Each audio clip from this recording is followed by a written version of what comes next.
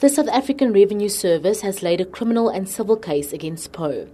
The Revenue Service says Pho published confidential information that is in contravention of the Tax Administration Act. SARS spokesperson Zandile Mamela explains the decision to approach the courts. SARS wishes to confirm that the criminal and civil case have been laid against the author of The President's Keepers, Mr. Jacques Pho. When the book came out, SARS was deeply concerned about the contravention of the law and some content in the book that was defamatory towards the person of the commissioner. SARS sought legal counsel on the next steps to take and was advised that there was legal ground to pursue both a legal case of criminal and civil violation with regards to Mr. Pho and the book. But the book's author says he's not concerned about the South African Revenue Service filing court papers.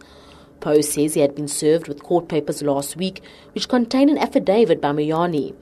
He says he's yet to consult with his lawyers, but stands by his book. He mentions, amongst others, the illegal payments to Jacob Zuma by Roy Moodley.